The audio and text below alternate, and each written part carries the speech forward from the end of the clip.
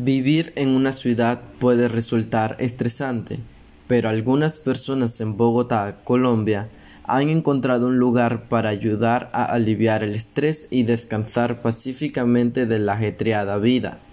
El lugar es un parque protegido o santuario de colibríes. El parque se ubica en la cima del Cerro de Monserrate, al este de la ciudad, en un lugar conocido como el Corredor de Paramuno. El área contiene un bosque que se ha convertido en un lugar pacífico, tanto para personas como para aves. Mientras los colibríes vuelan de flor en flor, algunas personas estudian a los animales con binoculares. Otros capturan imágenes con cámaras o teléfonos. A veces no parece real porque estamos cerca de una ciudad de 8 millones de habitantes que genera ruido todos los días, dijo Camilo Cantor, cuidador del parque.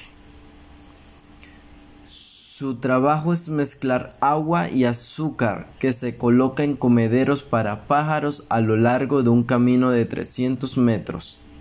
Cantor explica: se puede escuchar el ruido de la ciudad, la generación de contaminación y agresividad, pero, agrega, el parque es un lugar especial, como un oasis. Es un lugar donde la gente puede ir para liberarse del estrés y olvidarse de las presiones de la vida en la ciudad. Los visitantes del parque pueden ver entre 25 y 35 especies diferentes de aves, dijo Cantor. Hace 10 años, la colina fue completamente deforestada, lo que significa que no quedó ningún árbol en ella. Pero los trabajadores comenzaron a replantar árboles y flores locales para revivir el bosque.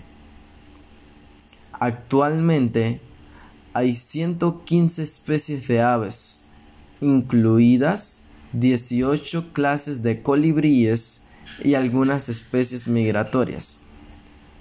Los colibríes solo se encuentran en el continente americano y Colombia es el hogar de muchos tipos diferentes. Soy Arman Kasabian, interpretado por Darío Ugarte.